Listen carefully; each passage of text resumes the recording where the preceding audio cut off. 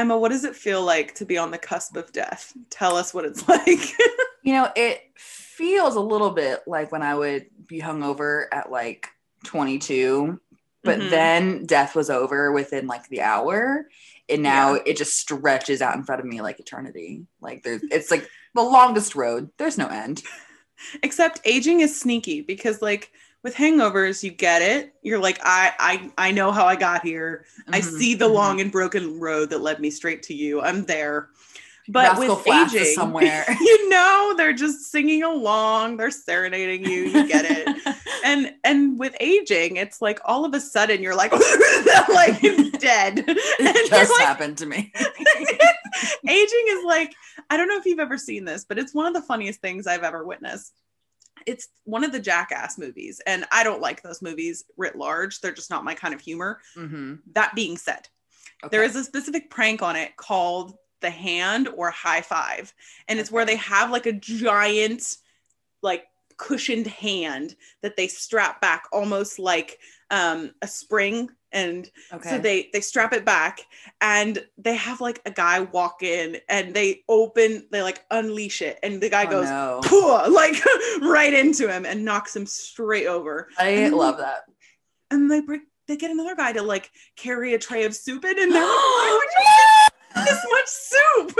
And so it's this giant hand like smacking you like your whole body, and he flies across the room with all the soup over him. That's what aging is like. It's like the giant hand that comes out of nowhere. You're just carrying soup. You're just living your life. But it's only the soup guy. It's not just the regular like, oh, haha, random guy knocked over. It's like the combination of being knocked backward plus soup flying over you. The soup is probably like scalding.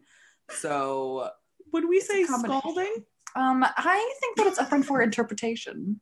It's like scalding. Interpretation, so to speak. There's that emoji that's like just the chef's kiss, but so you always have to add like the lip emoji after to indicate like, It has a certain I don't know what. You've seen the live action Beauty and the Beast, right? Yeah. Where the guy Gaston's LeFou, right? That's his name. Where he's like, sorry, je ne sais quoi. He goes, I don't know what that means. I love the live action movie. Iconic. Quick tangent. It's apparently an unpopular opinion, which is shocking to me because it was a great movie. I thought it was great. Like great actors, great movie, really well cast. I thought it was fantastic. And so many people were like, oh, it's not the same. And this is where like we were talking about this the other week. I will never do like a books versus movies thing because for me, it's always movies.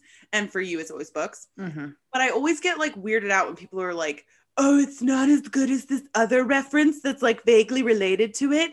And so therefore I hate it. Like, even if it's good in and of itself, like just be in the moment, man. Just be here. My favorite part of the live action Beauty and the Beast is when they would show the Beast sans green screen and he was dressed like the Michelin Man. You seen that? No. His Beast outfit before they add like the special effects in is you have to Google it. I'll post a photo on the Instagram. It's ridiculous. And like take a note right now because we're the worst at this. Yeah, I know. We're the worst. We're really sorry. Also, just a general PSA.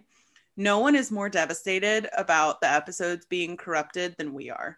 And so we just like to take this moment, like the political announcements, like, hey guys, it's your local politician, blah, blah. I'm here to tell you. And they have like a really like heartfelt conversation with you where they try to. That's what we're doing right now. So it's like, hey guys, I just want to take a second and say, we are so sorry that you did not get tea last week. Nobody's more upset than we are. Honestly, we strive to provide tea every single week. And not just tea, but quality tea. So honestly, from our heart to yours, we're so sorry.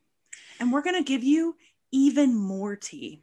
Extra tea. Super tea. Some would call it a venti. You had... Bravo, Hannah. It had tea. It was a Starbucks size. You knew I was going there. It was lovely. You had a teeny tiny saucer, and we're giving you like a stein of tea. Yeah. So here you are. So Old vibes. Also as a side note, stein obviously is like the the word for like the giant beer mug traditionally used at like beer house sort of situation, right? You see where I'm going with this. It's like a giant mug. I think you'll find they call it Stein. Okay, first of all, I've never been. So, like, take your cultured butt and get out of here with, like, I've been to Europe so many times. Okay. Sorry, me and my cultured butt are just going to sit over here and let you talk about it. I digress, though. Scalding Stein. But, so here's my point. When I first started knitting, it's a skein is what they call a thing of yarn. Wait, you'll see where I'm going with this. It's spelled Skein. Much like Stein, which is Stein. So in my head, the pronunciation was the same, just with the K. So I had to I didn't know that it was skein until like well into my knitting career. Because you were already like a AAA knitter. You were looking at going major league. Yeah, you were thinking to yourself, am I ready? Yes. Mm-hmm. So, like someone happened to mention it on a YouTube video for a technique that I was watching. And I was like, what? I was like, but my brain is like, it doesn't make sense to me because like no other word that's something EIN is pronounced in my head. Like, I don't know why, but yeah. Because most things come with a Germanic pronunciation, which would be ein. Yeah. One of the things that I wanted to talk about is the fact that we are now vaccine twins, and that's a big deal. We are first dose babies. We are halfway through our vaccine journey.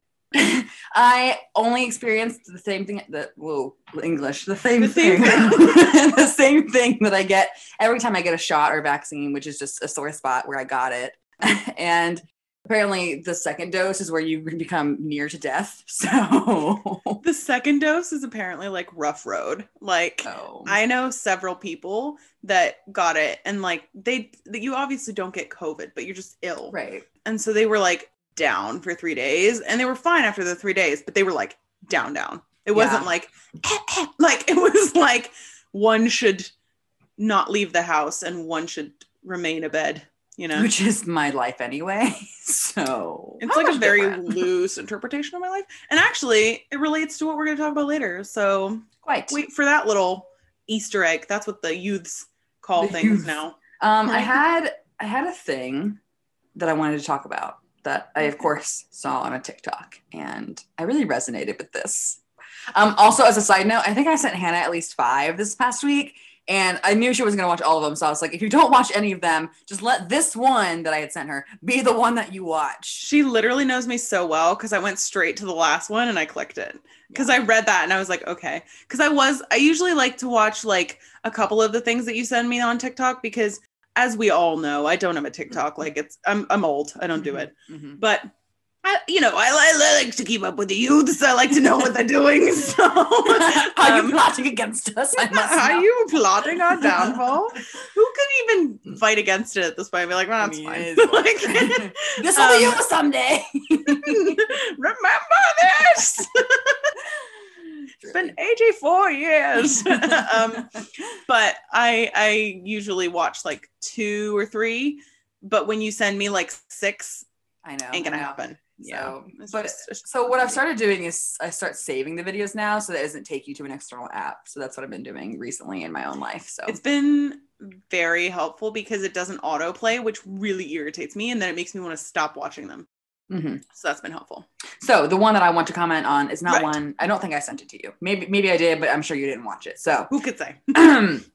It was a prompt, and it was like a girl saying like, "What is the thing that girls use that start with a V to get what they want?" And the person answered, "Violence." And I was just like, I agree. Vehicular manslaughter. So, because, obviously there's like the obvious answer that, is you're vajayjay. Less politely referenced in such a manner most of the time, but. And if you're using that to get what you want, girl, work smarter. Like, It's so much easier to get what you want by pretending you're going to offer it and then retracting the offer at the last minute. Take it from me. Okay. Have you seen, I'm guessing you have, but have you seen the things that they had on like older TV shows, like 90s TV shows? It's like a hand that was on a long hook. All my comments are hand themed today, but it's like a little like lever that they would pull and the hand would open and close to hold things. So they would like grabbies or something? Yeah, exactly. Like the really long arm that's obviously not a real arm. I'm thinking of that when you're saying like offer it, retract. Just kidding. No. I'm actually miles away pulling this lever. Yes. And the second thing, which was also a TikTok, which I posted in my story, which you probably did see it. And it was like middle school dances in the early 2000s. And I was like, we all shared the collective fever dream that is middle school between 2005 and 2007. Yeah. And it was big just times. Spot on. And there was a video after that was like, when you get thrown into the dance circle, but you don't know anything beyond, like, I was in a dance circle in my middle school dances. I don't know about you.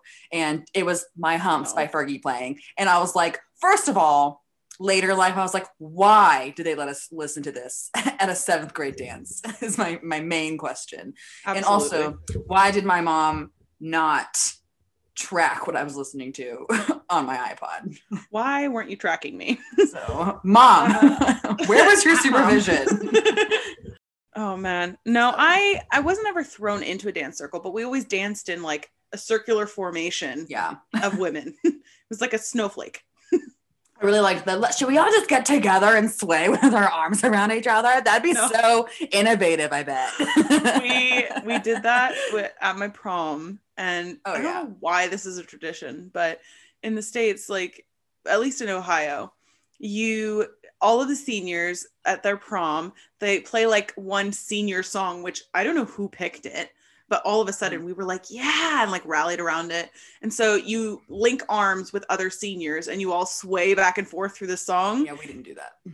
Well, let me tell you what ours was, because boy, oh boy. By Vitamin C.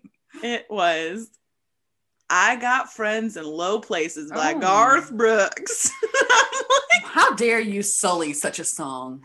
If there is anything that is not on brand for my life, that song. Oh man. So not a hand story, but a foot story. We're going down the body now. We're close. A different appendage. I was sitting on my couch earlier doing my macrame, and I hadn't realized that I had been on my knees, like leaning forward to like, because I'm 1,000 years old, so I have to change positions constantly, or like I just stop moving. So at that point, I was like I was in a squat position, so I was like, okay, I'm gonna move back to the sitting position. I hadn't realized that my foot had fallen asleep because I couldn't feel it.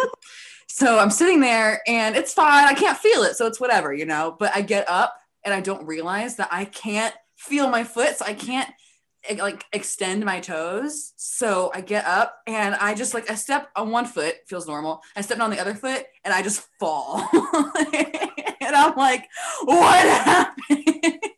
So I try again, unsuccessful ×2. And I'm like, what is going on? And like, it was painful that time because I had like put actual weight down. And I hadn't realized that my toes were just curled up underneath. So I was trying to like basically walk on like the tops of my toes. And so I had to like sit down and like stretch my foot out. And I was like, this is it. This is how I go. And I was like, I'm only 28. I'm so young. That literally always happens to me. I don't know why. I blame it on like having bad circulation, but my feet constantly fall asleep. And then they're like nummy and tingly, and then you can't go anywhere. And I think it's like trying to trap us. It's trying to keep us in one. Here we go. They can't move. Well, they didn't get me this time, but there's no speaking for next time. So, moral of the story, I have to be very aware of my foot position now every time I sit in any like position for an extended period of time, because otherwise I literally fall down in my living room. And it's very much the Life Alert commercial. Like, I've fallen and I can't get up. Is me. I have fallen. You're like reaching for I'm like, where's the coffee table? The television personality comes out and goes, you know what would have prevented this? How did you get in here? Go home, Bob Saget. Get a career. You're here. Help me up. What are you doing? And they're like, Life Alert. And there's just me in the background being like, I'm right here. Help me up. And he's like, too bad she perished. And then they just leave. And I'm like, you could have saved me. It's like if infomercials were like accurate. If infomercials were not edited. And that feels like very like an SNL skit that they haven't like done yet. And SNL, I'm copywriting it right now. So could you imagine? They were like, and she perished.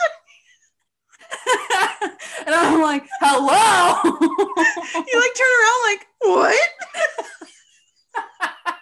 I thought I just fell down. That was it. I'm on a carpet. My toes just fell asleep.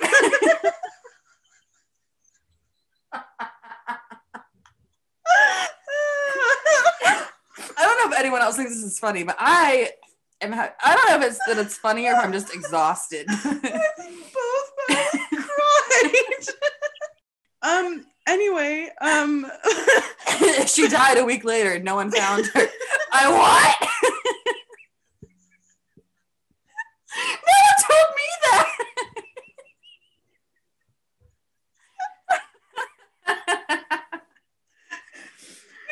She died alone and was eaten by her cat. What? I don't even have cats. No, we're bringing those. Oh my god. So that's actually a great idea for a fake ad that we should do. Practicing some crying. We'll call it Death Alert. Yeah, we'll call it. You didn't even know you were gonna die. This alarm is actually to tell you you're dying. The whole point of the commercial is like lack of alarm. So that would take a few run-throughs because otherwise this is the commercial. We'd literally lose it. Oh man, that was good stuff. I hope y'all enjoyed that. I guess we can actually start the episode now that we've gone through our genius ideas. So we definitely can. Well, I would just also like to say, you know, I've listened to a few other podcasts this week thinking like, oh, I haven't listened to these in a while. I should catch up. I really think we're doing good stuff. You know, like I don't want to blow up anybody's spot, as the youth would say. Yeah, sure. As the youngsters would put it. But I would say, listening, I'm like, you could have done that better. Ooh, I wouldn't have talked about that. I do that honestly all the time where I'm like, you know, like good joke, but here's how I would have said it. Here's why that didn't work. It's not funny.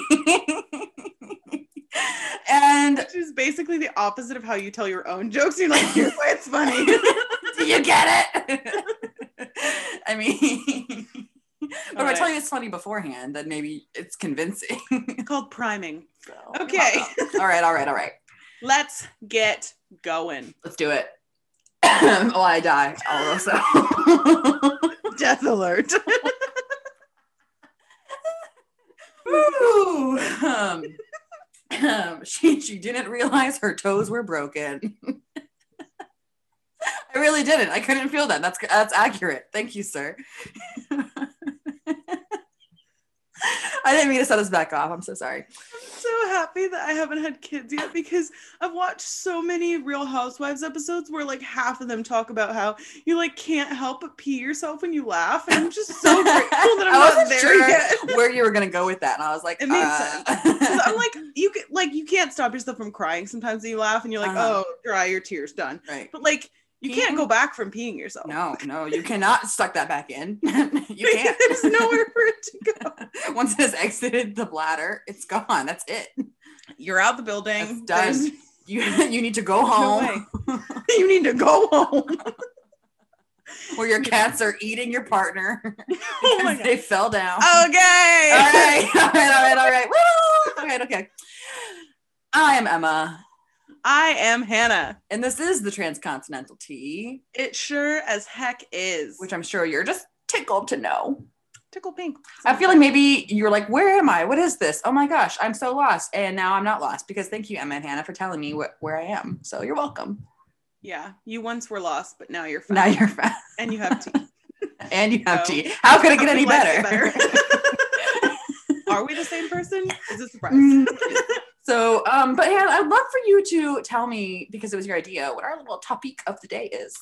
Okay, kids. So I don't know if anyone else uses the English language this way, but sometimes I make like a noun into an adjective to describe how I'm feeling. So, for example, I might say I'm feeling like loner-y today. Like, oh, I just want to have like a alone time. And that's not a word. We can't. No, it's not. It's not. But everybody in the conversation knows what I'm saying. It's context. Yeah. Yeah, Hannah. Context. So the context for this transcontinental tea is that we wanted to talk about introverts and extroverts. And the reason we wanted to talk about it is because, number one, it's super interesting where people are on that spectrum. And number two, especially if you're an introvert, like you're finding this pandemic super different than an extrovert. So I just think it'd be a good thing to talk about in general. I have a feeling that we are going to come out on different ends of the spectrum because I think so. I know you. And so that's going to be interesting. But Hannah's an advantage, listeners. You don't know me. Or No. You think you know me, but you don't. But you may not know me. So here it's a surprise. It's also a surprise. Everything in our lives is a surprise. Always a surprise. So we are calling this episode Introvertea or Extrovertea. And of course we use tea in it because that's who we are. That's our thing. I don't know if you guys have noticed. That's our thing. I was telling Emma about it and she's like, is that a word? And I'm like, I use tea in it. I was like, okay, I love it. It's great. Don't worry. Fall in love with it now. That's how I got Luke to marry me. I was like, fall in love with me now. This is it for you. Well, all right. All right. Seems like fair point. Death alert. All right. But it's a marriage alert alarm instead. You just show up and the wedding bells start ringing. That's it. That's how you know. I think we should jump into tea of the week. I agree with your assessment. Tea.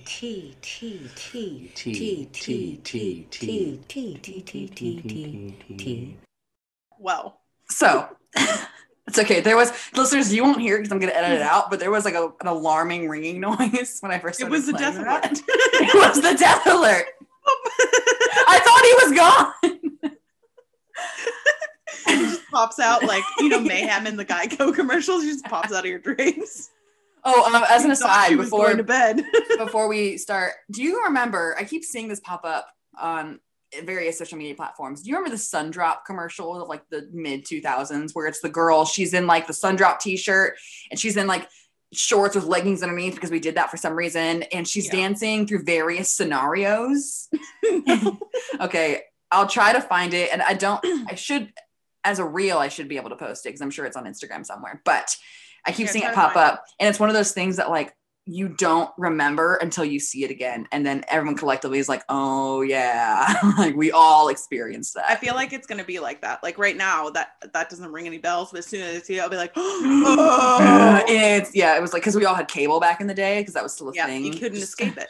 You had no choice. So it's like now, a Fanta song. And now people like opt for things that have commercials. I know, it's like people who have house phones. Like, who's calling you? Like, I'd like to know. The people would like to know. Can you use the internet? Some would say the public. Some would say the general population has questions. So, not me. I don't have questions, but someone does. So, back to the worst political openers ever.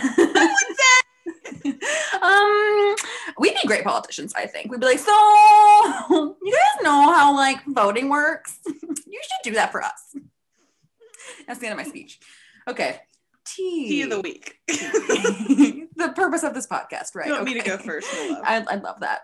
Okay. I actually have a twofold tea, which I think is extra juicy because obviously you were deprived last week. So I was like, Hannah, let's get some content. I agree. And I actually purchased a vehicle because I'm so committed to the podcast. Correct. Also, I needed to get out of my finance because I basically had like the equivalent of a lease here. It's called a PCP.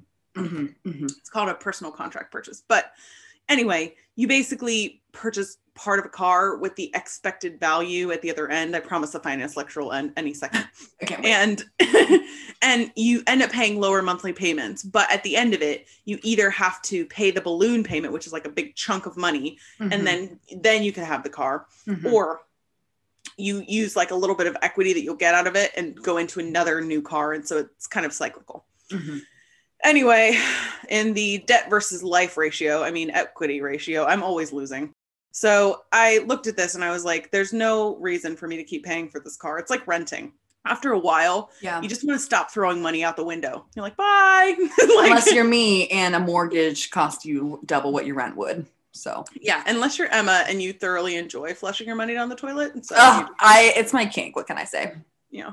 So I went and I actually got a different car. She's an older car, but she's a good one. She has character. Her name is Valerie. And I love that. Amy Winehouse. Yes. I know. And she's a Volvo. It's honestly a great car. But to get this car, friends, I went to like the outskirts of London to pick it up. And it obviously with a lot of COVID stuff, like you basically have to get in and out of the car and like not talk to anybody. Do not pass go, do not collect $200.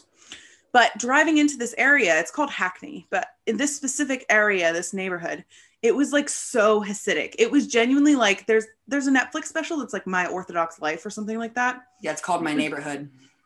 Yeah, it was like being there, like watching the scenes. Like all of the married women had their wigs on, they had their kids. All of the younger girls had like longer skirts on. Everybody had the traditional curls and like head coverings. Mm-hmm. Have you seen, did they have, I don't know what it's called. I don't want to offend anyone because I don't know the title, but it's like a hat, but it looks kind of like it's a wider brim, almost top hat. No, I'm talking about the fur looking one. And it's just like rectangular. Like that's it. And I it haven't sits seen really high off the head. I don't know what it's called. And I'm very sorry if I offended. Also, I'd like to point out the show's not called My Neighborhood. It's just where I live. I live in a Hasidic neighborhood. So I'm referencing my own Emma's neighborhood. Okay. Yeah, it's called My Orthodox Life or something like that. But it was really cool. Like, maybe it's just me, but I really enjoy other cultural experiences. So for me, it was almost like getting to go to not another country, but like getting that same experience of going to a new city. Was it the one that was based in New York City? Is that the one you're talking about? Where the woman like lost her, she left and she can't get her kids back at the end? Yeah. Yeah. Very interesting insight into the culture. Yeah. And it just like, it reminded me of that. I haven't seen enough of it to know what happens. I just know the premise. Mm-hmm. But it was like the closest thing I've had in a year to a new cultural experience because obviously lockdown. But it was so cool. And yeah, got Valerie the Volvo. We're thriving in a relationship now. And I'm saving like 100 pounds a month. So I'm just like living La Vida Loca. I love that for you. And I will need to save that money because we are still house hunting. Update is there's no update. But it's honestly like, I was talking to my friend Henry, you know, the one that I talk about all the time. Yes. A Porsche friend. I honestly love Henry. But he and his wife just bought a house and we were talking about house hunting, you know, it's all married couple crap. Wow, like, it is like matrimony. There's like five things that we get it. You have eternal happiness. No one cares. No, there's like 5 things that like all married couples immediately go to. It's like when you get into a text and you're like, you've been busy tonight. Like married couples are like, oh, do you check Zillow every day? Like, are you guys house hunting right now? Like, oh, we're house hunting right now. So we were talking about it and they just got a house and he was like, I honestly don't know what I'm going to do with my time now because I spent so much time on Rightmove, which is like our version of Zillow, like browsing. And I was like, honestly, me too. Like, I spend so much time there. What am I going to do when I actually do have a house? Like I could have a whole hobby. And honestly, I think it's probably worrisome, but I'm just going to lean into it. I have so many ideas. I love design. I love interior decorating. I thrive in that kind of a creative situation. So every house that we have seen, I'm immediately like, oh, I would do this. I would do this. I would change that. I would do this. I would do this. And it's really fun to do, but I'm almost to the point now where I'm like so antsy to like do something that I think it's making the house hunting a little bit more stressful, if that makes sense. Cause I'm so keen to like get my hands on it. So yeah. And I was watching an interview the other day on Instagram and a celebrity happened to say that she checks Zillow every day. And I've heard other celebrities say it. So I think I'm in good company, you know? It's a thing. Have like multi-million-dollar houses and they're just checking for fun. Like I would check Poshmark for used clothes. So that's different. Same. But the premise is the same. I mean, diagram is a circle. It's just a circle. When I was looking for, even before I really needed to start looking for an apartment, I was on Zillow, Trulia, it's just apartmentssearch.com, blah, blah, blah, every website available for apartment searching. I was like, show me everything. And then by that point, it can become dangersome, but it's very interesting. I'm pretty sure dangerosome's not a word, but I love the invention. First of all, it is a word. Dangersome. Second of all, if it's not a word, it's a Moira-ism, which makes it a word. Dangerousome. David, that's dangerousome. I love Moira. Okay, is that your two full tea? This is my tea. Okay, we sipped Hannah's tea, and now it is my turn. It's a different kind of tea. It's a little more like strawberry-esque tea, you know. Hannah's more of like I like a dairy-free chai. Yeah. So mine is that my hair is now pink. Yes, it's pink. I had platinum hair for quite some time.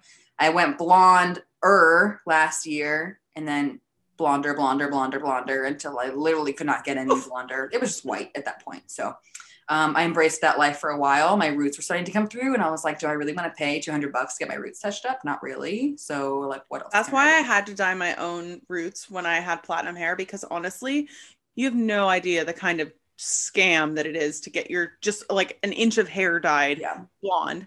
It's literally like $200. So I got really good at dyeing my own roots because it's like highway robbery. Mm-hmm. My issue is never that it just needs, because it's not that it just needs to be bleached, it's that it has to be toned as well. Because I had to buy toner, like all of it. I hate the brassy, like I don't do yellow, like I don't vibe with it. So every time I bleach, it would just be yellow.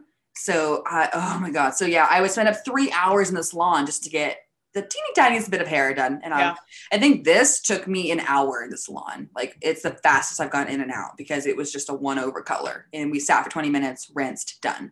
So helps that my hair is only like barely shoulder length right now. So I did that. And we left the roots because it's one of those colors that you can sort of blend with the roots. But I think I go back in like April, and I'll probably just get roots down, which once again brings in the issue of like getting my roots touched up. But I personally just prefer a full color. This was just sort of like a thing I was testing. So I debated using overtone in the meantime to keep the vibrancy, but I'm worried that I won't be able to match the color.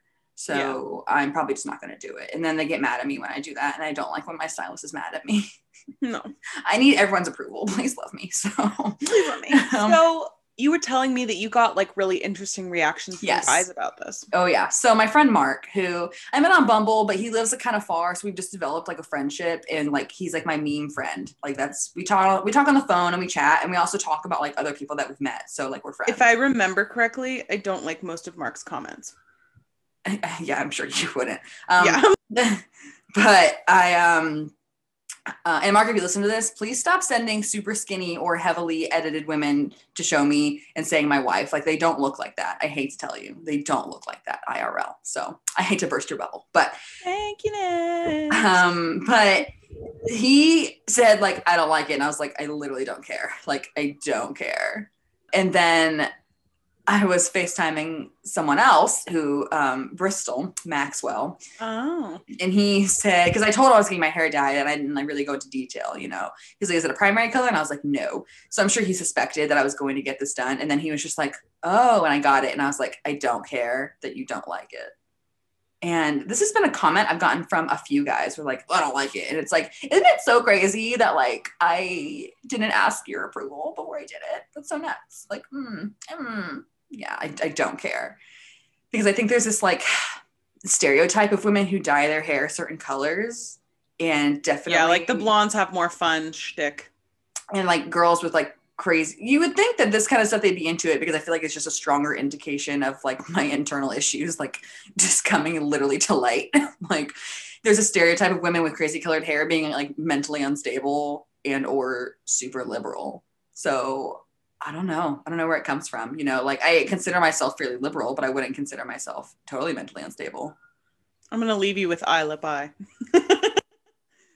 No, I was just going to say, I actually had a really interesting tangential conversation with my husband the other day, because I have been raving and complaining about getting my hair cut, because it is very long right now, like very long. It's longer than I've ever had it. And for some people on Instagram, it's like, oh, that's great. I love long hair. In real life, it gets caught on everything. I have curly hair, so it's just like a lot of work. And yeah, I had 22-inch extensions. And let me tell you, pretty in photos, but oh my God, the work. Yeah, like it looks nice one day out of the year. Yay. But it's just so with a bird's nest the rest of it. It's so annoying. So anyway, I was talking about getting it cut. And I was saying to Luke, I think I hadn't really processed this, but my dad always said to my biological dad, I have two dads that I reference because I have a stepdad and then my biological dad. But my biological dad said to my mom a lot when he was with her that he really didn't like short hair and like intimated that it would be something that he would leave her for. And he kept conditional love. Woohoo! I know. And he kept that pattern when he was dating other people. So I think in the back of my brain, I have associated hair approval with some degree of validation. Like, oh yeah, I'll stay with you, but only if X, Y, and Z. And Luke said to me, he's like, just like a really gross, like loving marital moment. But he said to me, like vomit warning. He's like, no, I get it, but I'm in love with the person who you are. I don't care what your hair looks like. Like, yeah, I like longer hair, but I'm in love with the person inside of you. Like, it doesn't matter what you look like. Like, I'm attracted to you, but that's not the point. I was like, me too. Thank you so much. Yeah, my mom, I've never seen her with long hair once in my life, ever. I've never seen my mom. This length that I have is the longest I've ever seen my mom's hair. So to me, my dad married her when she had like much shorter hair. So growing up, that was never really an issue. It wasn't until I started dating boys where they were like idolizing long hair, you know. And now I think so many girls have heard that narrative where guys are like, I don't like short hair because masculinity and blah. And it's like, okay, I'm really sorry about your penis, but hey, like, what can I do? They've made it. But like, it's on my head. So unless you're willing to style it for me every day, sorry. Just be quiet. Just men, stop telling women, period. Just stop talking to us. Stop talking to them. But I know girls who've made it, and I've been guilty of this, where they make their hair like half their personality, if not more, where it's like, or you make style choices based on a guy that you know that you're not dating, but that you know that you think will get his attention. I've done that. Right. I've definitely done that. Stupid Emma. But stupid. I definitely have like, I like having longer hair. It's there's lots you can do with it. Like my styling options are limited, but at the same time, like cutting it was like very therapeutic for me. Yeah. And it was very like symbolic for me. And also short hair is like so chic and in right now. So yeah, just moral of the story, do whatever you want to your hair, regardless of what any man, child, boy has to say about it. Just think really hard if you want to cut it above your ears because it takes a long time. Mine was like at about jaw length, and it's I got it cut last like August, and it's grown about this much since. And to me, that feels really slow. You know, like my hair does not grow quickly, but it was a choice I made. I don't regret it. And now I'm in that weird like lob in between stage. So I like a lob. I'm a lob. I don't mind a lob. It just takes, I never leave the apartment, so I never style it, like ever, you know. I curled my hair today because I was serving at a church conference, and at one point I had to be on camera.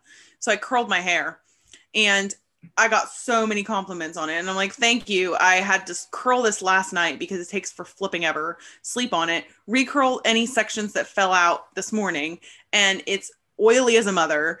And it's also about 50 pounds. So thank you so much. I'm never doing it again. Thank you. It looks like a waterfall. We're so happy. Bye. Like, yeah. I was telling Hannah, I had really long extensions for a long time. And, I will say if you're ever thinking about getting extensions, it was suggested to me to start with tape-ins, and I would tell you never get tape-ins if you can help it, because like not only will most extensions pull on your roots anyway and thin your hair out over time, especially if you get ones that can't be moved up, like tape-ins or keratin tips, which have to be re-tipped if you want to move them up, which costs like half the price of the original extension. The other glue that's in a tape-in will also just wreck your hair completely. Like I would just get like, I've never had extensions because I have a lot of hair and it would be torture. but they have like, you know, the little like loops of hair where it's like a clear, it's not a string, but it's like a clear wire. And then there's a full extension like panel. And then you just put it at like a certain point in your hair and layer your hair over it. I would try that before I would get anything. Start with wigs or anything else. Yeah, like don't glue stuff to your head arbitrarily. Yeah, you need to like just like do that first and then decide if you really like long hair. Because let me tell you, it looks great on Instagram, but the reality is like I woke up with it like all directions. It was a mess. And it just, once they get to a point, they just start falling out. So I spend half of my time with my super long non-extension hair in a top knot because it's so irritating.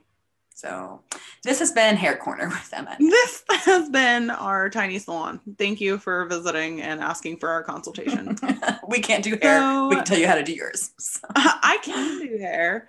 I just can't do it professionally. I can do it unprofessionally very well. I love that. So I think it's time for a trip to the hive. We all know that we've been needing it. It is an Emma's Bees moment.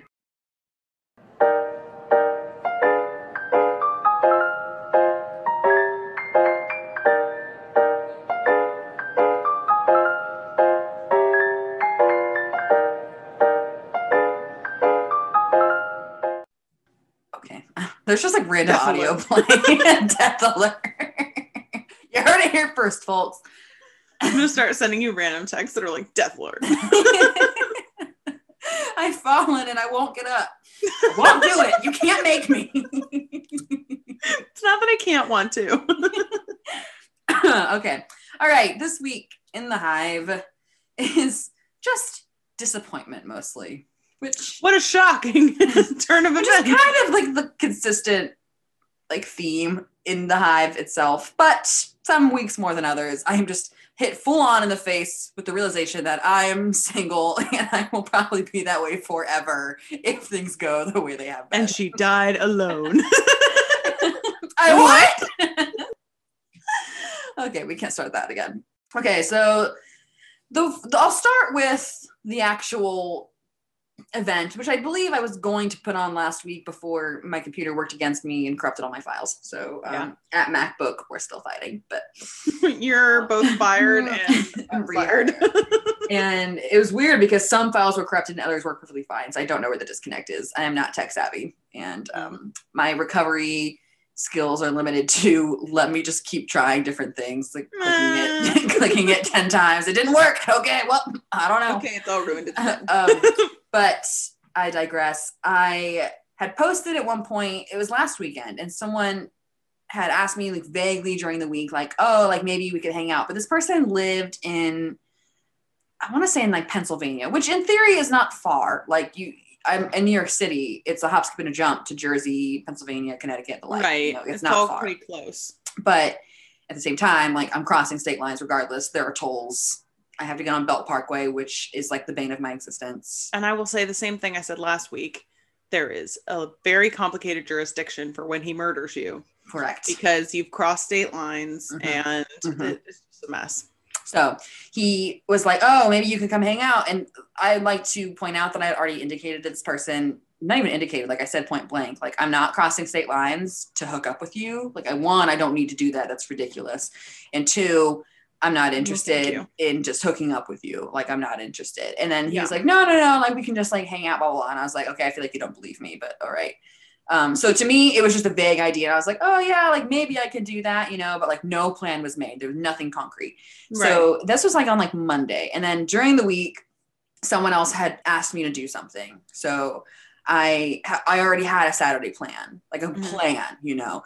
And he texted me on Friday. This original guy messaged me on Friday. He's like, hey, are we good for Saturday? And I was like, what are you talking about? Because to me, it wasn't a plan. It was just an idea, you know?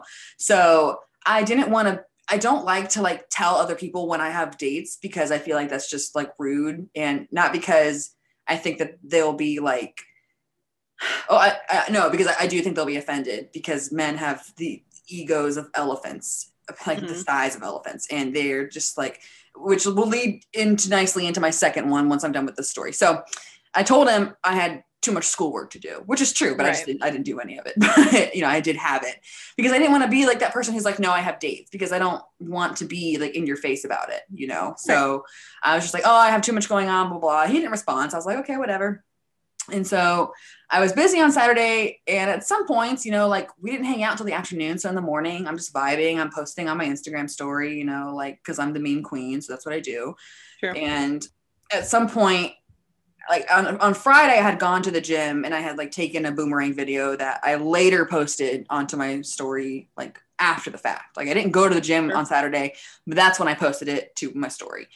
And he messages me and he goes, LOL, you just want attention. And I'm like, correct. But what's the premise of this conversation? Like, and it me. How can I help? Yes. We been new. Okay.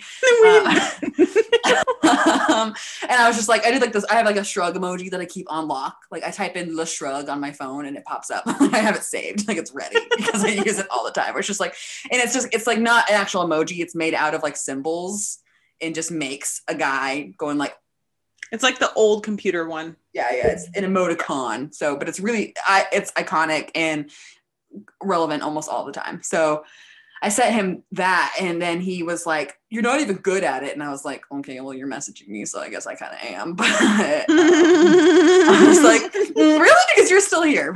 So I don't even know what I said at that. I took screenshots. I'll post them to the Instagram.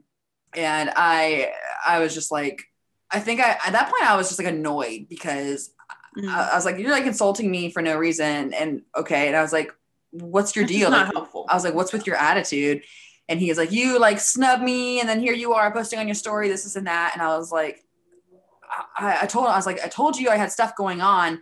That doesn't mean that I'm not allowed to get on Instagram. Like they're not mutually exclusive to one another. You know, like at what point on any day are you so busy that you don't have time to pick up your phone at least once? I don't know anyone who's like that, you know? So, but aside from that, it's not his business. It's not Correct. Like you posted a photo of you like drinking alone at a bar, #no plans. Like, right. It really was just like memes that he had seen throughout the day and was like, she has the audacity to be on Instagram when she said no to this vague idea. I'm like, oh no. So he said that, and I responded in kind, just like when I told him like they're not mutually exclusive to one another. I don't know what your attitude's about. And he just went off at that point. And he was saying like, God, I wish I could remember the exact wordage.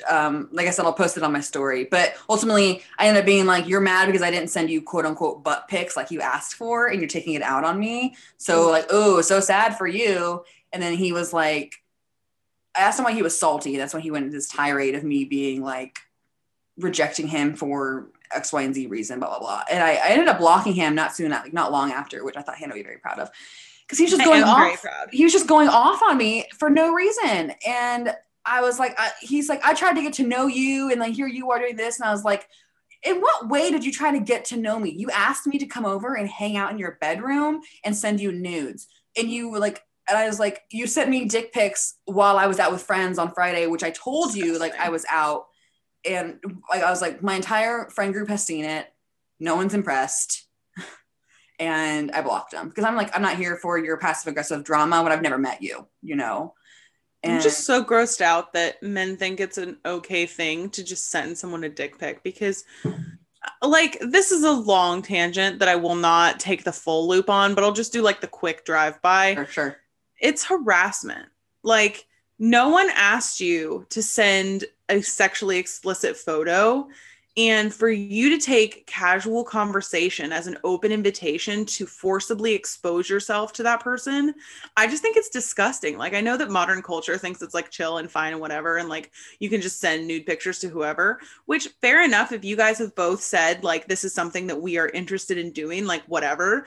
But the fact that it's just fine and like expected for men to expose their genitalia to random people is disgusting to me. Mm-hmm. Like, it's not okay. It's not funny. I don't want it. It's not something that is an acceptable thing unless I've already told you I am open to us having this type of correspondence because it's just harassment. Like nobody asked you for this. Nobody wants this. And public exposure is a crime in most states. So thank you for listening to my TED Talk. I'm out. So my whole issue with this was that, like, one, it was not a concrete plan. So I don't know why you're mad at me for having something going on in my life that, like, has nothing to do with you. And two, for him to, like, say, like, oh, you just want attention because you didn't send me nudes specifically. It's like, maybe you should take a moment and think, like, why doesn't this woman want me? Maybe it's because I live far away and I've indicated to her that I only want a sexual relationship, which she told me in no uncertain terms that she's not interested in. So it's like tenfold at this point. And, like, I don't know how else to say it to guys. I don't know how else to get it through in your teeny tiny pea brain heads that I don't want to hook up with you. I don't want to. I don't need to. I have a vibrator. I don't need you. Okay, girl is independent over here. So I'm sorry. I'm annoyed because this is 9 out of 10 of my interactions with men on these apps, regardless of the app, you know, like. And regardless of your opening, like, you've also said, like, hey, and you've gotten a very similar reaction. It's not like you're out there, like, trying to elicit this response from men and then getting it back. No, I had one guy, and I'm torn which one I want to talk about because I think this one's more significant. I had a guy recently message me, and I posted it on Facebook, and it gave me the ick. And I'm sure you know what I'm talking about. It's like the most recent interaction. It was horrific. It was crazy. So this guy, he, like, on my Bumble profile, I have don't know yet listed as, like, what I want. Not because I'm like, oh, do I want just casual sex or I want a relationship? It's more so, like, I don't like to set expectations for myself when I go into apps. Like, maybe I'll meet someone, maybe I won't. But I don't want to. Maybe I'm just here to have conversations. Yeah. So I don't want to put myself in a box on either side of the spectrum, you know? So for me, I always just say, I don't know yet. And ultimately someone does end up asking me, like, what are you looking for? And usually I say something along the lines of, like, I'd like to make a genuine connection with someone, but I don't like to put expectations on either one of us when we enter into this conversation. So for me, it's just like, let's meet, let's see how we feel about each other. And then if we vibe, like, we'll continue. And if we don't, like, no harm, no foul. You know, like, to me, that's what dating is, you know, but there's now this popular opinion that dating is like, let's have sex first and then decide if we like each other, which to me is something I have done when I was trying to get guys to like me. And I don't want to do it anymore because it never works. Well, and, like, I just want to sit people down and have, like, a thorough conversation. I'm sure I've said this before. I've been on both sides of this, and I can tell you it does not make a genuine connection. It does not tell you if this person is going to be the right person for you. Millions of relationships fail that have this mentality. This is not a foolproof method to find your perfect partner. Well, this man was, he was a thorough advocate. He was crazy about it. And so the thing is, though, he didn't have any other points. Like, there were no supporting arguments. It was just, it was just circular. So what he says is, like he mentions, like, oh, he's in, like, are you interested in, like, casual? And I was like, that depends on your definition of casual, you know, because, like, it varies person to person. Some people mean, like, casual in the sense that, like, you could be dating just sex people, or you could be seeing other people. It just varies, you know? Yeah. So he says, his quote is, you and I can date and we can have sex while we build up more to a relationship status. And he goes on about, like, sexual chemistry being so important. And I was like, okay, I understand your thought process because I've been there where I was like, oh, well, if I don't have sexual chemistry with them, then, like, what's the point? But I came back with, I have found that when there's an actual genuine emotional connection, there's never bad sex. Like, I've never had a situation. 150%. I've never been with someone I cared about and who cared about me where there was bad sex, because that's the whole point of sex, right? Is to, like, give yourself and be given a part of someone. And if you care about someone, then the chemistry is already there. You don't need to build sexual chemistry. It already exists. So, but of course this man doesn't agree with me. Then he goes, oh no, I don't disagree. And then he proceeds to disagree with me by saying, I go into every, he goes, I agree, but also, like, counterpoint. I go into every relationship and situation open-minded. Meeting you and sleeping together would be a lovely way to see if we're really that compatible. I love to date and do the other stuff, but we have to make sure there's sexual chemistry. What do you think? And of course, I just continue to repeat myself. And I say, I don't have sex when I first meet someone. And I have to, like, say this multiple times. He goes, oh yeah, like, I totally agree. I hardly ever do that ever. All the time. And then he's like, but when I do, it's so great. Because he asked, like, you've never done that? And I was like, no, I've done it. And here's why I don't do it anymore. Because it makes me feel gross and, like, used. So maybe in your head, you don't think you're using me, but by you pretending, in my head, pretending, like, Trojan horsing me into casual sex by pretending that it, like, is going to maybe, like, you're putting me now in a situation where you're, like, baiting me with what I want with a hidden agenda, and I don't appreciate emotional that. Manipulation, 100%. So he keeps going, you know, he's very condescending. He goes, well, let's think about this. As if like, one, like, bro, you're not nearly as smart as you think you are. Like, I've seen through you from the start of this conversation. So I'm already attracted to you. I wouldn't just ghost you. That's exactly what someone who would ghost you would say also, by the way. Like, so I'm very serious about finding the right person. And I feel like sexual chemistry will make us stronger in the long run. Do you not agree? And I was like, I don't agree. Because like I've said, sexual chemistry is inherently there when you have emotional chemistry and attachment to someone. Yeah. Like everyone is so worried, like, oh, what if his dick is too small? Or what if this and that? And it's like, it will not matter. I promise you it won't matter. It won't matter. And I told him straight up, if someone's not willing to get to know me as I am without what I can offer sexually, they are not worth my time. 100%. And I was like, yeah. She did clapping emojis. And let me just say, like, this is not something I'm consistent about all the time. Like, it really just depends on where I'm at, right? So like from this point on, like this conversation onward, I've been very like, I haven't done anything nefarious. I've not sent nudes. I haven't been like, ooh yeah, let's hook up, you know, because like I don't need to. I don't want to.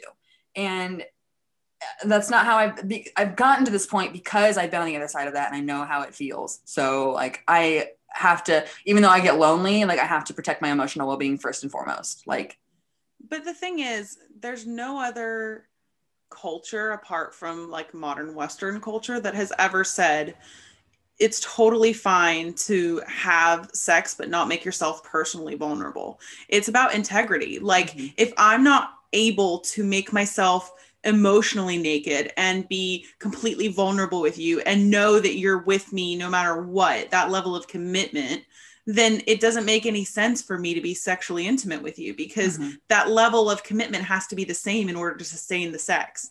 Like it doesn't matter who you're sleeping with. If their personal commitment to you does not match and outweigh their sexual interest in you, you're never going to have a functional relationship. Like I don't care how sexually compatible people are, they break up. Like they break up because you don't, like they always say in movies, like you never marry the person you're having amazing sex with. It's probably because they don't have an emotional commitment to you that is at the same level as their interest in you in your body. Like anybody can be interested in anybody's body for a period of time. That has no reflection on their level of commitment to you, their level of compatibility with you, and moreover, their ability to run a race with you because this is a partner that you're looking for. I just think it's so small-minded for people to say like, this is the only way for compatibility to function. Like, obviously it's not. Like, I maintain the confusion. I maintain the confusion and I can't understand because I've never been like this. The absolute one track mind, tunnel vision men have about sex. I don't get it. You know, I get hormones. I understand. Like when you're young, they're raging. You don't know what to do with them. Well, like that's what college is for. You know, like everyone is sort of just sex crazed at that age. I get it. Once you hit a certain point, why is that not out of your system? Why are you 30 years old and still being like, oh, well, like my career? I'm like, sir, you work at a Wendy's. What career? You know, like, what are you doing that makes it so difficult for, you know, like, and that just screams insecurity to me. So he says, when I tell him like, you're not worth my time if you don't consider me for anything but sex, he goes, absolutely, I would 100% agree. And then he proceeds to again disagree with me by saying, I'm just at that like point. Gaslighting. It's so much. It's very gaslighting. He's like, oh no, I get it. Like, but you're not understanding my point. And it's like, no. I understand your point. I just think it's stupid. So he goes, I'm just at the point in my life now where I know you're probably an amazing girl and I'd love to learn all about you and date. Having sexual chemistry early is beneficial at this age because, not to sound too crazy, I want to have kids in my 30s and I want to know if I'll be able to reproduce with a potential partner. And the last thing I said to him was, like I said, I understand the thought process, but I'm firm in my conviction that I don't want to give myself sexually to someone who isn't committed to me in that relationship already. And he goes, fair enough. And that's not, he said that. And then like an hour later, he goes like, well, if you change your mind and you want to cuddle, come over and have sex with me. Let me know. And I was like, who wants to cuddle with someone they don't know? It makes me highly uncomfortable when men I don't know try to be affectionate with me. Like, I'm not, it's one thing to go over and know you're going to have sex with someone. That's not affectionate, right? It's another for them to be like, come here. And like, you don't know me. Don't touch me. You don't know me. Sorry. Like that. So, that was just like, that experience was crazy to me because thrice he was like, no, I totally agree with you. Here's why I don't agree with you. Real quick counterpoint. All the opposites. And I was like, and someone of my friends was like, he's definitely not as smart as he thinks he is. And it's like, no, it's true. He's not, because he definitely thought at some point, I'd be like, oh my God, you're like, so right. How could I not see this point? Mm-hmm. So I just, it blew my mind. I was just like, what?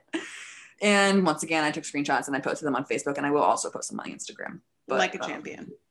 But I think I actually have funny interactions. And this one was just like frustrating for me because I had to keep repeating myself. And I'm like, in no world should a woman, not just a woman, but anyone, have to say no this many times for you to finally accept begrudgingly that that is my answer. Yeah. Why are you being so pushy? I'm not attracted to pushy. It doesn't make me want you. It makes me want to call the police on you a little bit. Well, and it's also interesting because I think people are starting to kind of open their eyes to the fact that aside from just the general like awakening of the patriarchy and understanding the roles that men and women generally occupy and how they interact with each other and how that can be detrimental to women, especially recently in the UK, there was a girl who was missing who ended up, she passed away. Her name was Sarah. And there's a bunch of hashtags like she was just walking home. And it's just about like everybody, it could happen to anybody. Was this that whole like, curfew debacle in the House of Lords that went on?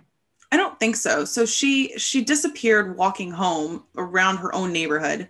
And they like didn't have any suspects. They didn't know what happened, but it was basically just a case of a lot of people going, this is genuinely something that could have happened to me. It could have happened to anyone, because men consistently make women feel unsafe. And so a lot of guys asked, especially on like Twitter, what can I do to make women feel more safe? And so there's been a lot of responses, you know, this is what you could do.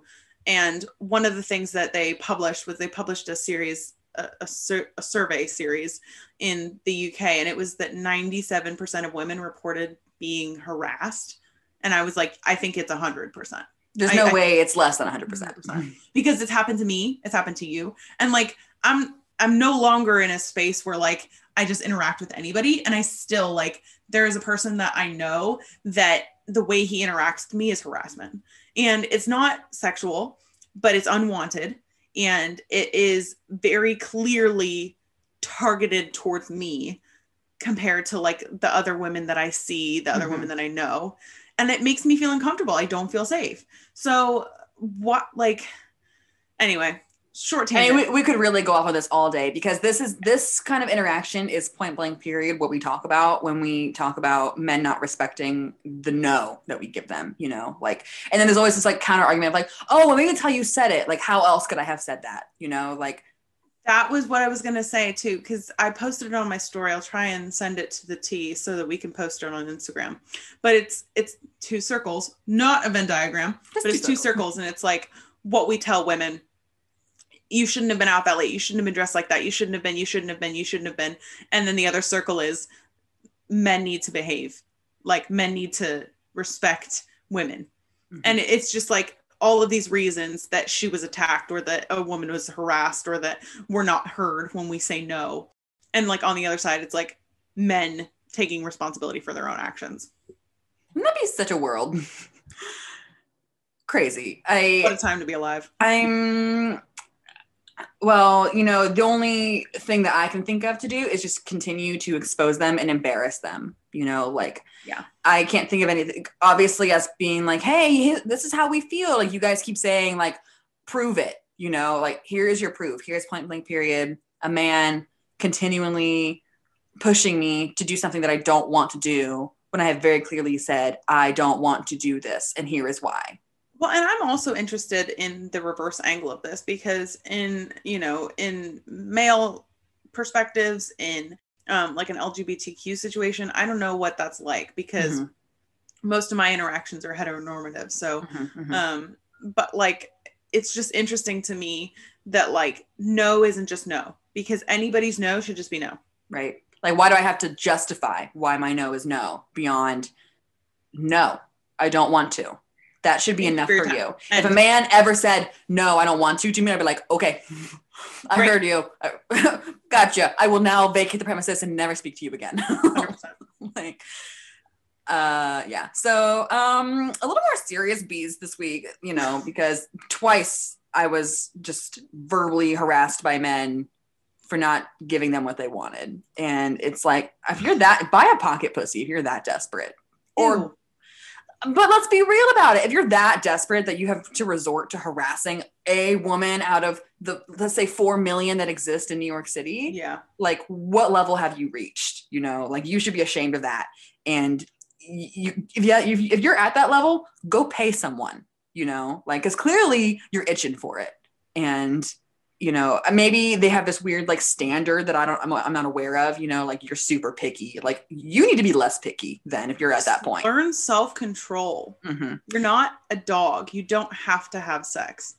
Several million people don't have sex every day and they're fine. It's true. No one does.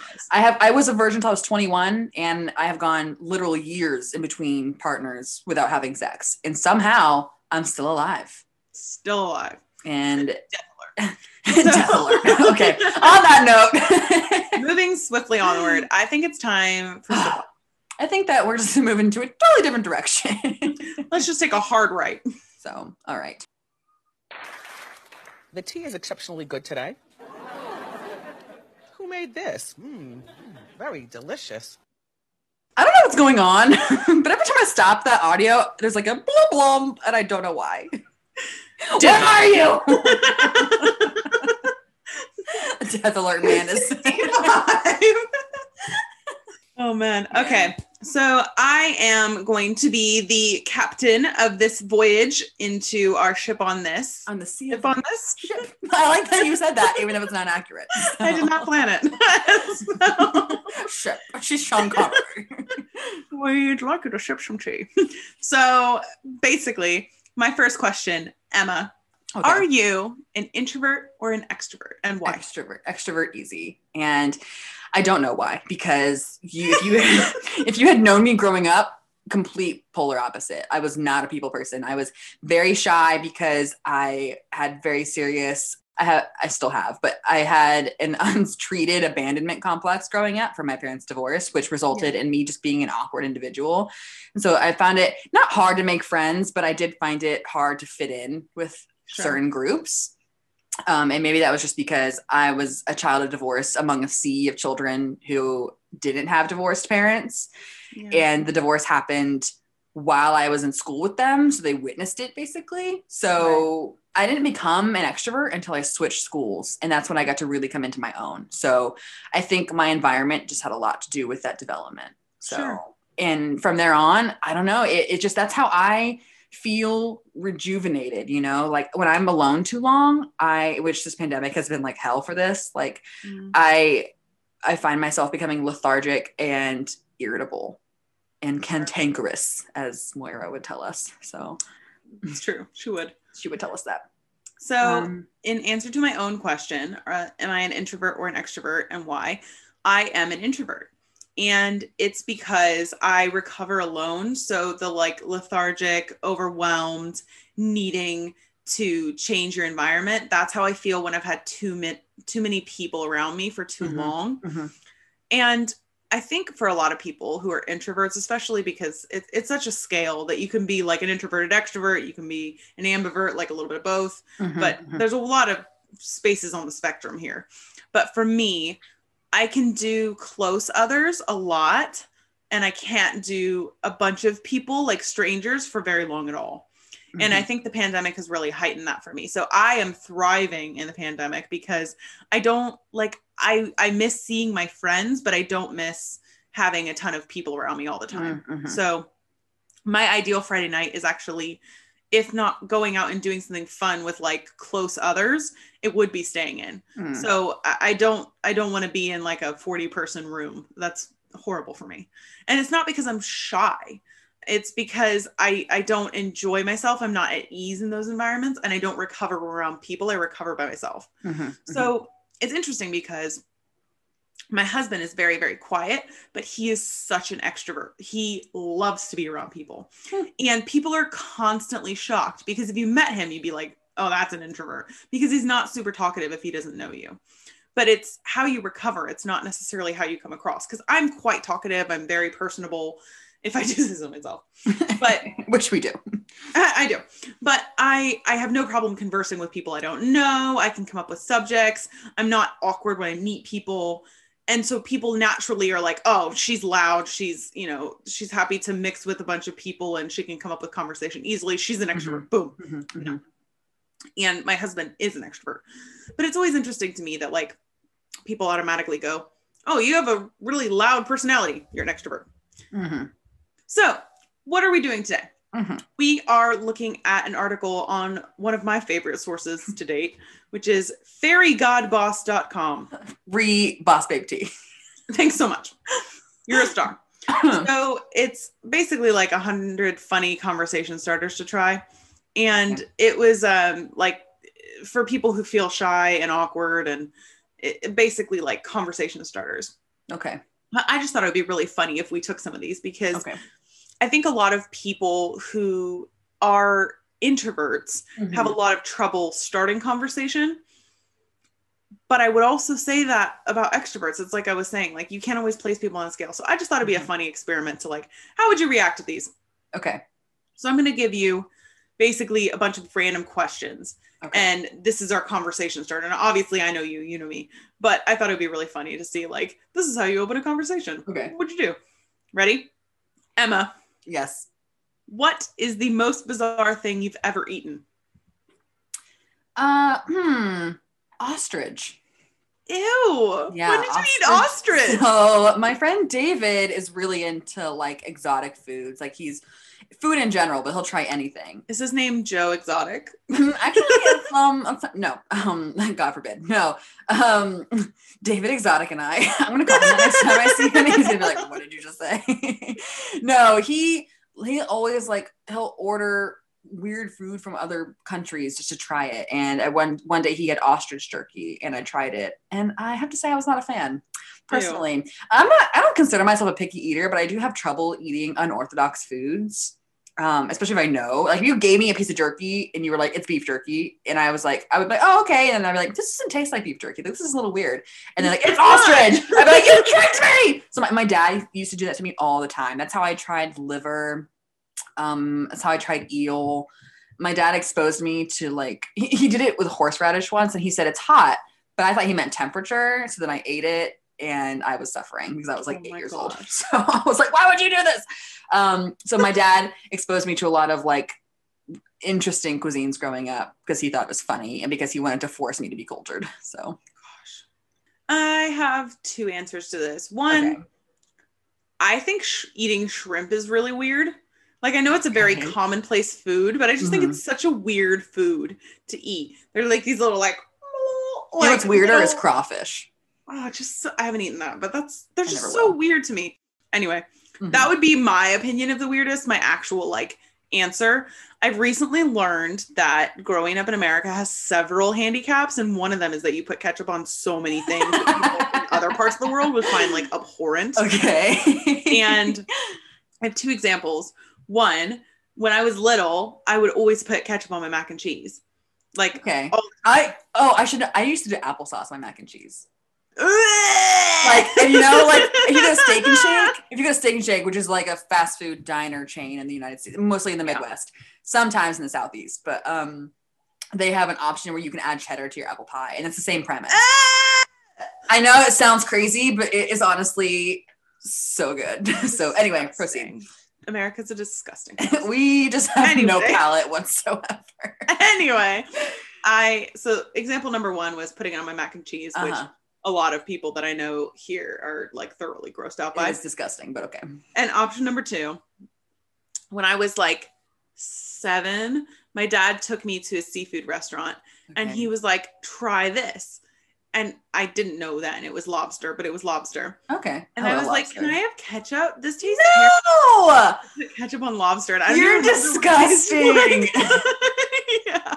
Oh my I was like God. 7, so I was like, just give me ketchup and I'll eat it. Like, That's true. My sister used to do ketchup on potato chips, which, like, I get potato and ketchup. They go together. Fries, we all do it. But in a potato chip form, I just disagree wholeheartedly. So, but I stand by my answer. Ostrich, I think, is weirder than applesauce and mac and cheese. all right. What is the funniest movie that you've ever seen? That's subjective, isn't it? Yeah. Gosh, I don't know, because it changes. Honestly, The Grinch. The Grinch or The Emperor's New Groove. They stand the test of time. They're always funny to me. I've never watched those and not laughed at the jokes. But you like, everyone's like, oh, 40-Year-Old Virgin, Step Brothers. I hate that comedy. I think it's so cringy. I never laugh when I watch it. Like, I don't like slapstick humor. I just don't think it's funny at all. But I think that there's a lot of niche references in movies like The Emperor's New Groove and The Grinch because they're targeted towards kids, but they know that adults are watching. So they're like, let's throw some stuff in there. Like, I think Disney is really good about it. But I love Disney movies for hilarious movies. Like, Hercules is so funny to me. Like, yeah. If I was like a gay man, I would be Hades for sure. What? He's like literally flaming. I love him. So good. He's so good. And a lot of the times when I used to screw up at work when I was in the military, I would quote Hercules and nobody would get it. Because we would like have an assignment as a group or something, and if we didn't get it done, I'd be like, "We are worms." Yeah,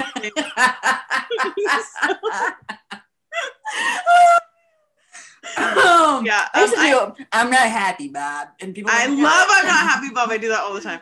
I would echo Emperor's New Groove for sure. I like the Monty Python movies. I think they're funny. I think the Holy Grail is funny. I wouldn't call them like the height of humor necessarily. No, but they're funny and they're really quotable, which is the thing. 'Tis but a scratch.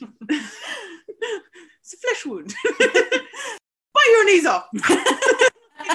Just stuff like that, where like it's not as funny watching it, but when you're quoting it back.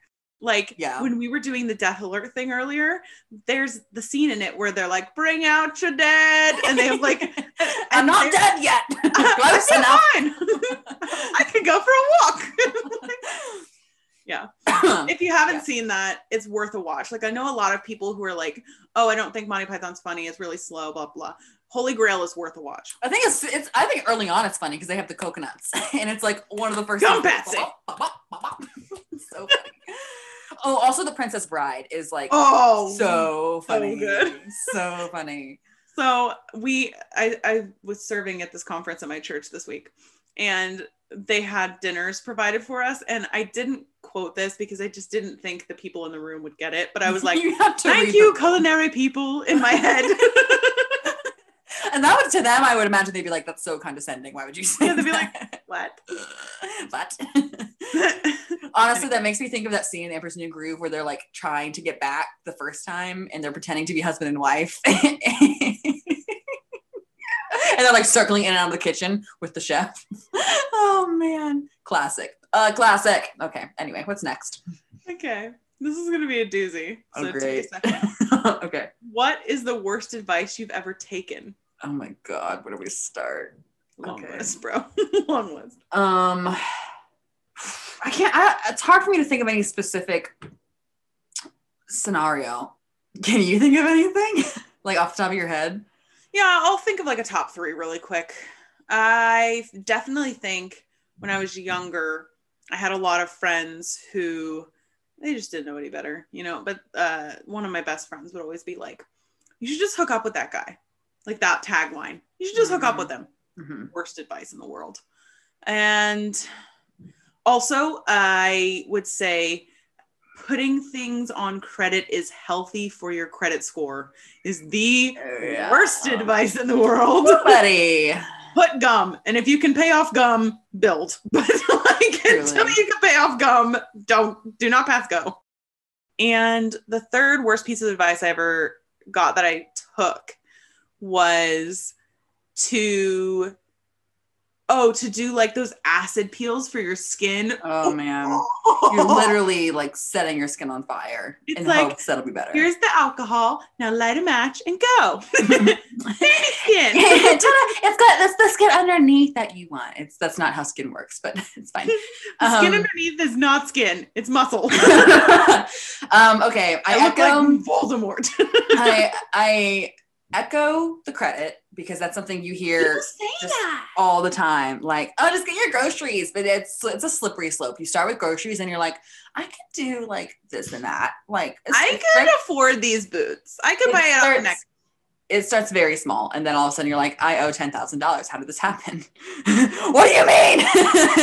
And you look at the bill and it's like dumb small stuff that in theory, if you had a hold on your life, you could have paid off. But if you're like me and you're not in control of whatever happens to you and what goes on in your own home, down the hill.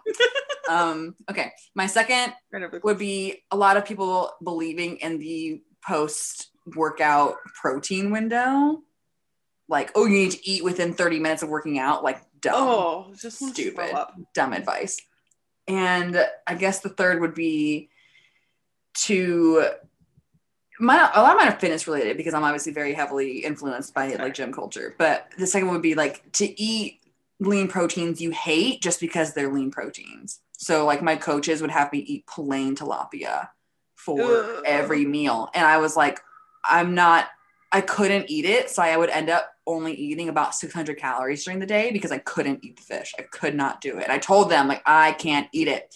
And I had this guy I worked with who would like constantly, he was so pushy and annoying. And he was like a nice guy, you know?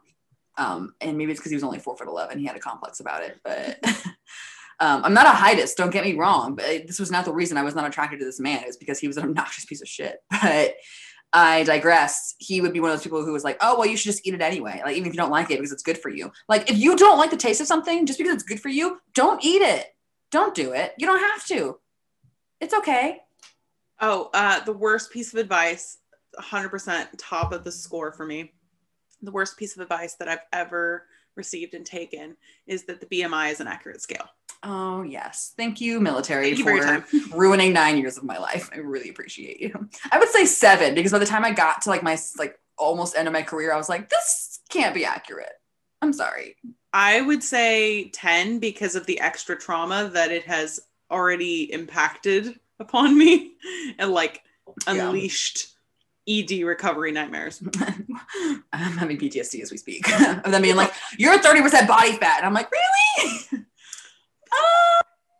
That's not accurate, but that's just me. So the next one. Mm-hmm. What is the magical power that you wish you had? I thought about this a lot. It's funny you say that. I have a point counterpoint. Everyone always says flight, right? So are you talking like superpower or like anything at all? Like any supernatural ability whatsoever? Mm-hmm. Okay. Well, you just said yes to both. Which is it? It's just magic, so I think you could just choose. I don't think they're that specific. Okay. It's a conversation. Like honestly, like how do you choose just one? You know, I think it would be of all like the books. How does one choose? All the books I've read and things like that. I think it would be the ability to. Look what I did there. To wear like or become anyone that I saw. Like I could mimic anyone that I saw. You know what I'm saying? Like take on their appearance and their identity and then just like walk through life because then I could be literally anyone I wanted. And you can make a career doing that. So that'd be cool. Or the ability to control fire. That would also be really cool. Those are very disparate options. Right. I like to offer myself variety. Okay. So I would say my top 2 would be controlled mind reading. Mm-hmm. And I don't want to know what people are thinking about me. I really don't. No. I just love like knowing things. And then the other option for me would be the ability to teleport. Okay. Yeah, that's a good one because then I could just travel literally anywhere I want. Flying, I feel like it's like difficult, you know, but like if I could apparate Wonder Woman honestly I retract my initial answer. I wish that I could apparate a la Harry Potter literally anywhere because you can go the whole wide world is open to you literally anywhere. Very cool. What And you don't have to sit in economy. I don't have long legs, but let me tell you, even I get cramped. So Preach. All right. How would you spend your winnings if you won the lottery? Well, half of it would be paying off credit card debt. I was going to say, it would certainly not be half of it. That's quite a lot. But it would definitely be a portion. It's not that much debt. Come on. It's like a used car payment. That's how much. So $500,000? No, it would be insanity. I do really feel for people who like are genuinely in like hundreds of thousands of dollars of debt, like that. Donald Trump. That that horrifies me. Like you may as well just call bankruptcy and end it. But whatever. You do you. You do whatever you want to do. No, I would definitely obviously use it to pay off. I've thought about this a lot as well. I would pay off my debt as well as the debt of my family. Like I'd buy out my parents' house. I'd pay off my sister's and my brother's student loans, et cetera, et cetera. And then that amount of money, I can't even fathom having that much. I don't know what I would do. I'd probably buy a brownstone in full in New York City in like the Upper East Side. And then with the $5 that I have left, we get a latte. Thank you. Yeah, I don't think I could take that amount of money without like giving it to charity. So I would give it to, I sponsor Compassion Kids. So I'd probably give it to like a charity that I work with now and set up like a trust for a couple of the kids. Mm-hmm. And then I would pay off, family debts. Like I would pay off my parents' houses. I would basically just set them up for the rest of their lives. And then for me, I would just really keep enough so that I could do whatever I wanted and not worry about a job per se. Cause like, I would love to be a full-time interior designer. The problem is it's unrealistic. Like can't afford it. It's just like you could do that or you could keep eating. So it's just a choice. If I could just eat air, actually. I can photosynthesize, so I can be limited. But I would love to do that because then you could just have fun, creative projects. And I'm a work person. I think we were all created to work. So like I would have something to do, but it would just be nice not to have to be like beholden to a job, if that makes sense. Mm-hmm. I understand. My magical power is that I don't have a job and yet I can afford things a la influencers. That's just called being born to the 1%. But it's fine. Yeah. I'm a 1%er. That's my magic power. Honestly. Okay. What is the worst gift you've ever received?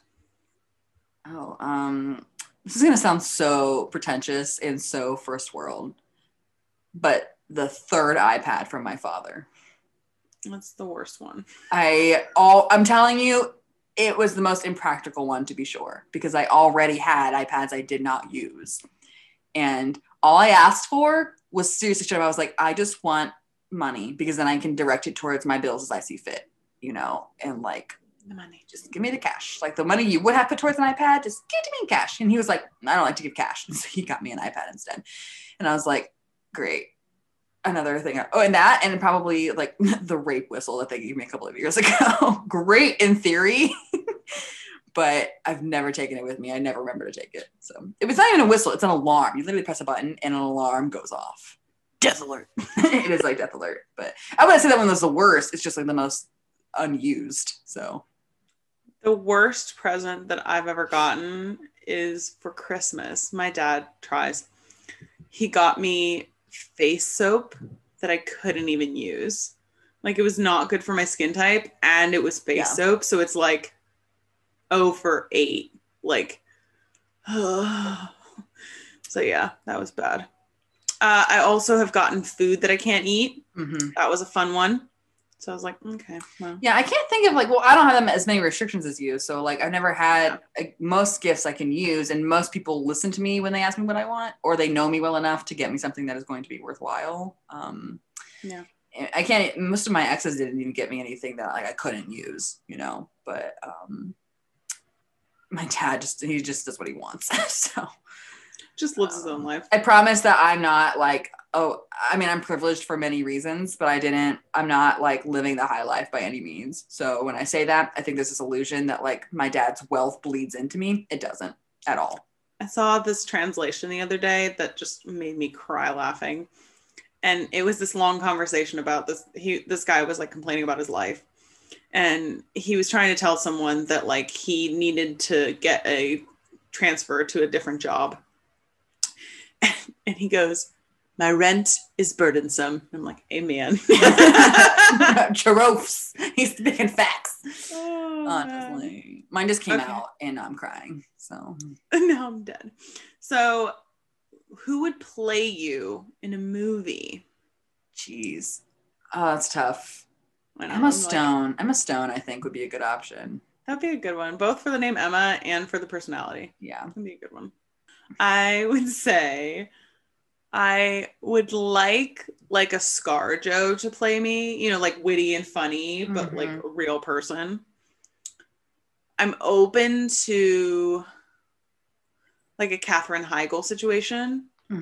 She's got similar body proportions to me. Okay. I'm really digging deep into this casting. Clearly. I would say, yeah, for personality, like Scarlett Johansson or like a very curvy Anne Hathaway. Yeah, if she, okay. Yeah. Yeah. I was going based on personality. If I had to go on body type, I don't know what celebrity women shares my body type. Mindy Kaling. She'd be hilarious as you, actually. I think so. Yeah. I think that should be a great option if she was, you know, not, if I weren't white, rather. So yeah, if you weren't white. So.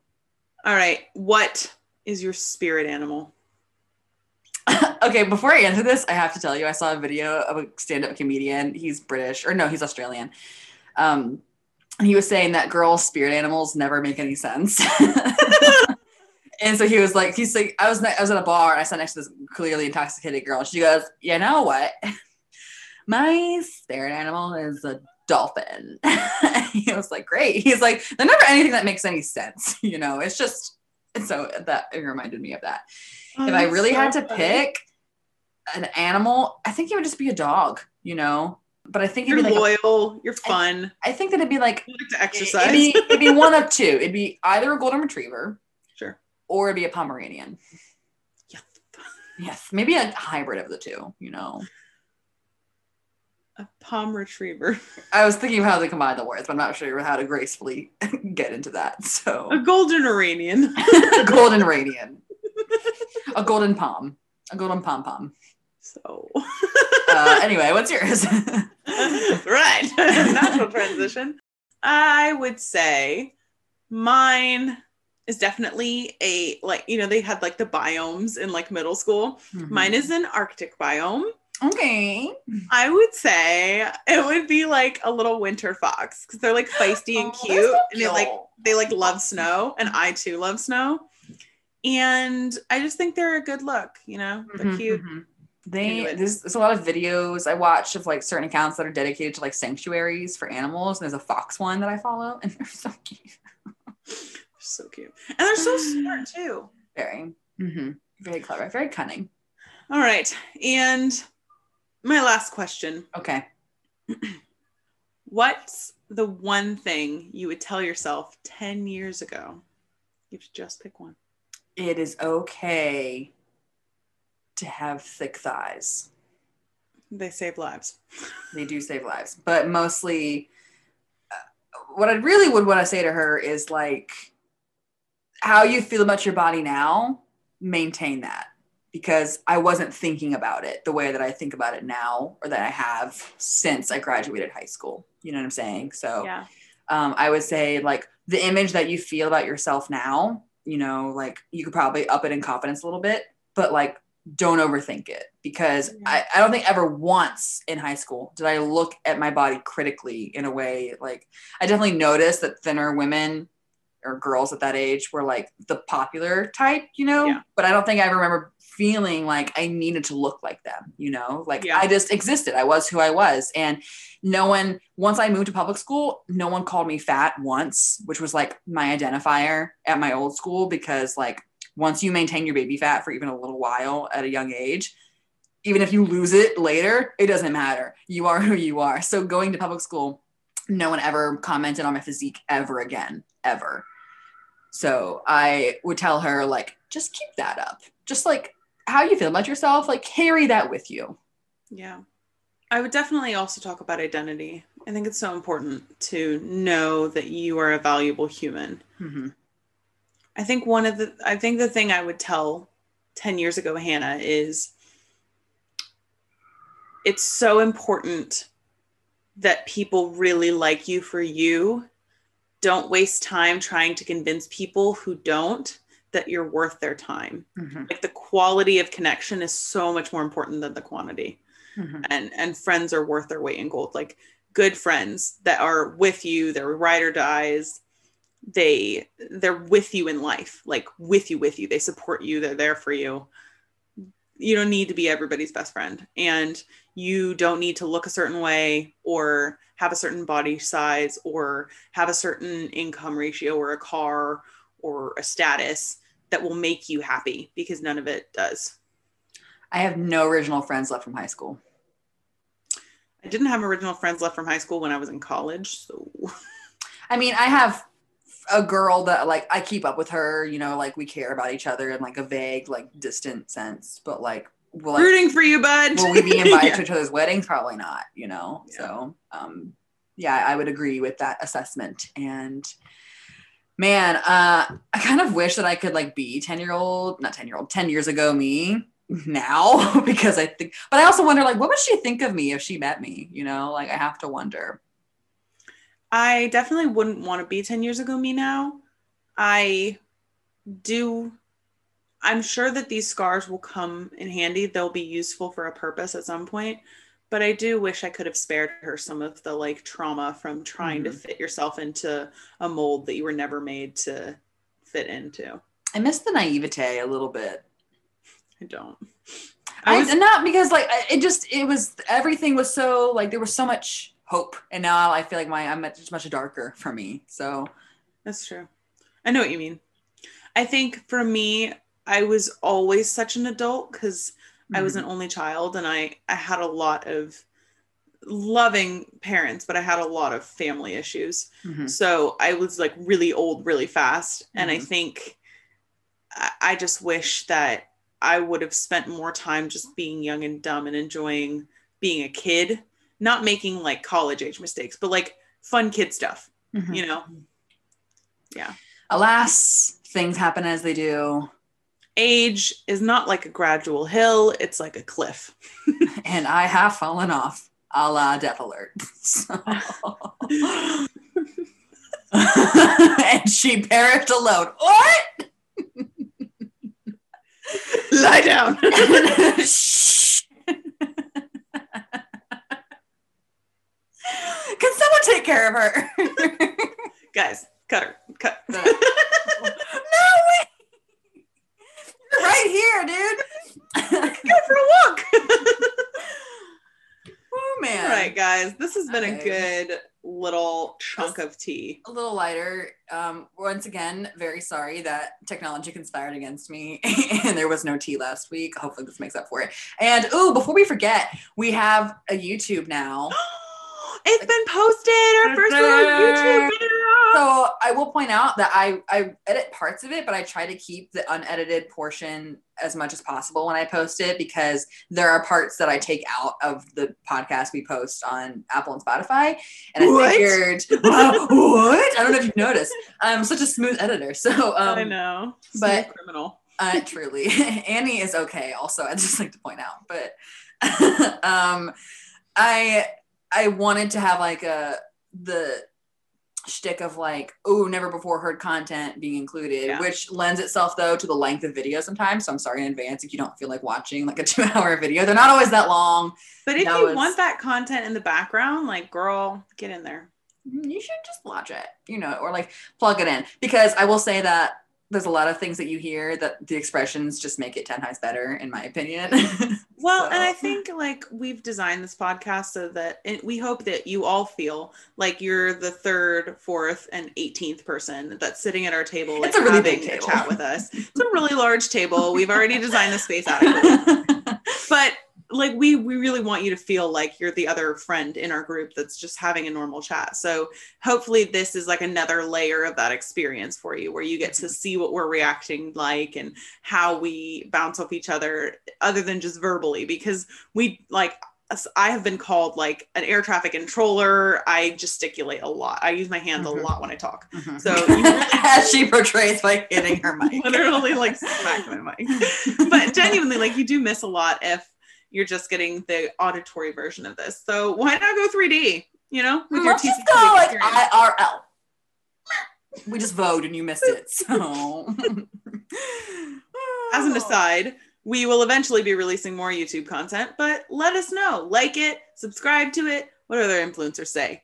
Hit the bell so you know when we post. Ding! There's always like a pop. Yes. Listen, we started this for fun because we enjoy doing it, and we will continue to do so, even if we have only the 32 listeners that the knockoff version of Eminem said that we had.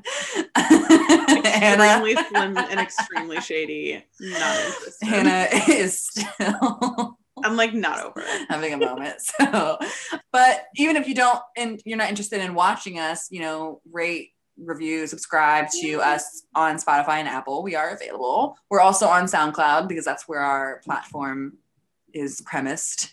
So join us. Sit at our table, drink some tea, or truly if you're me. Or coffee if you are way too big of a caffeine addict to settle for tea.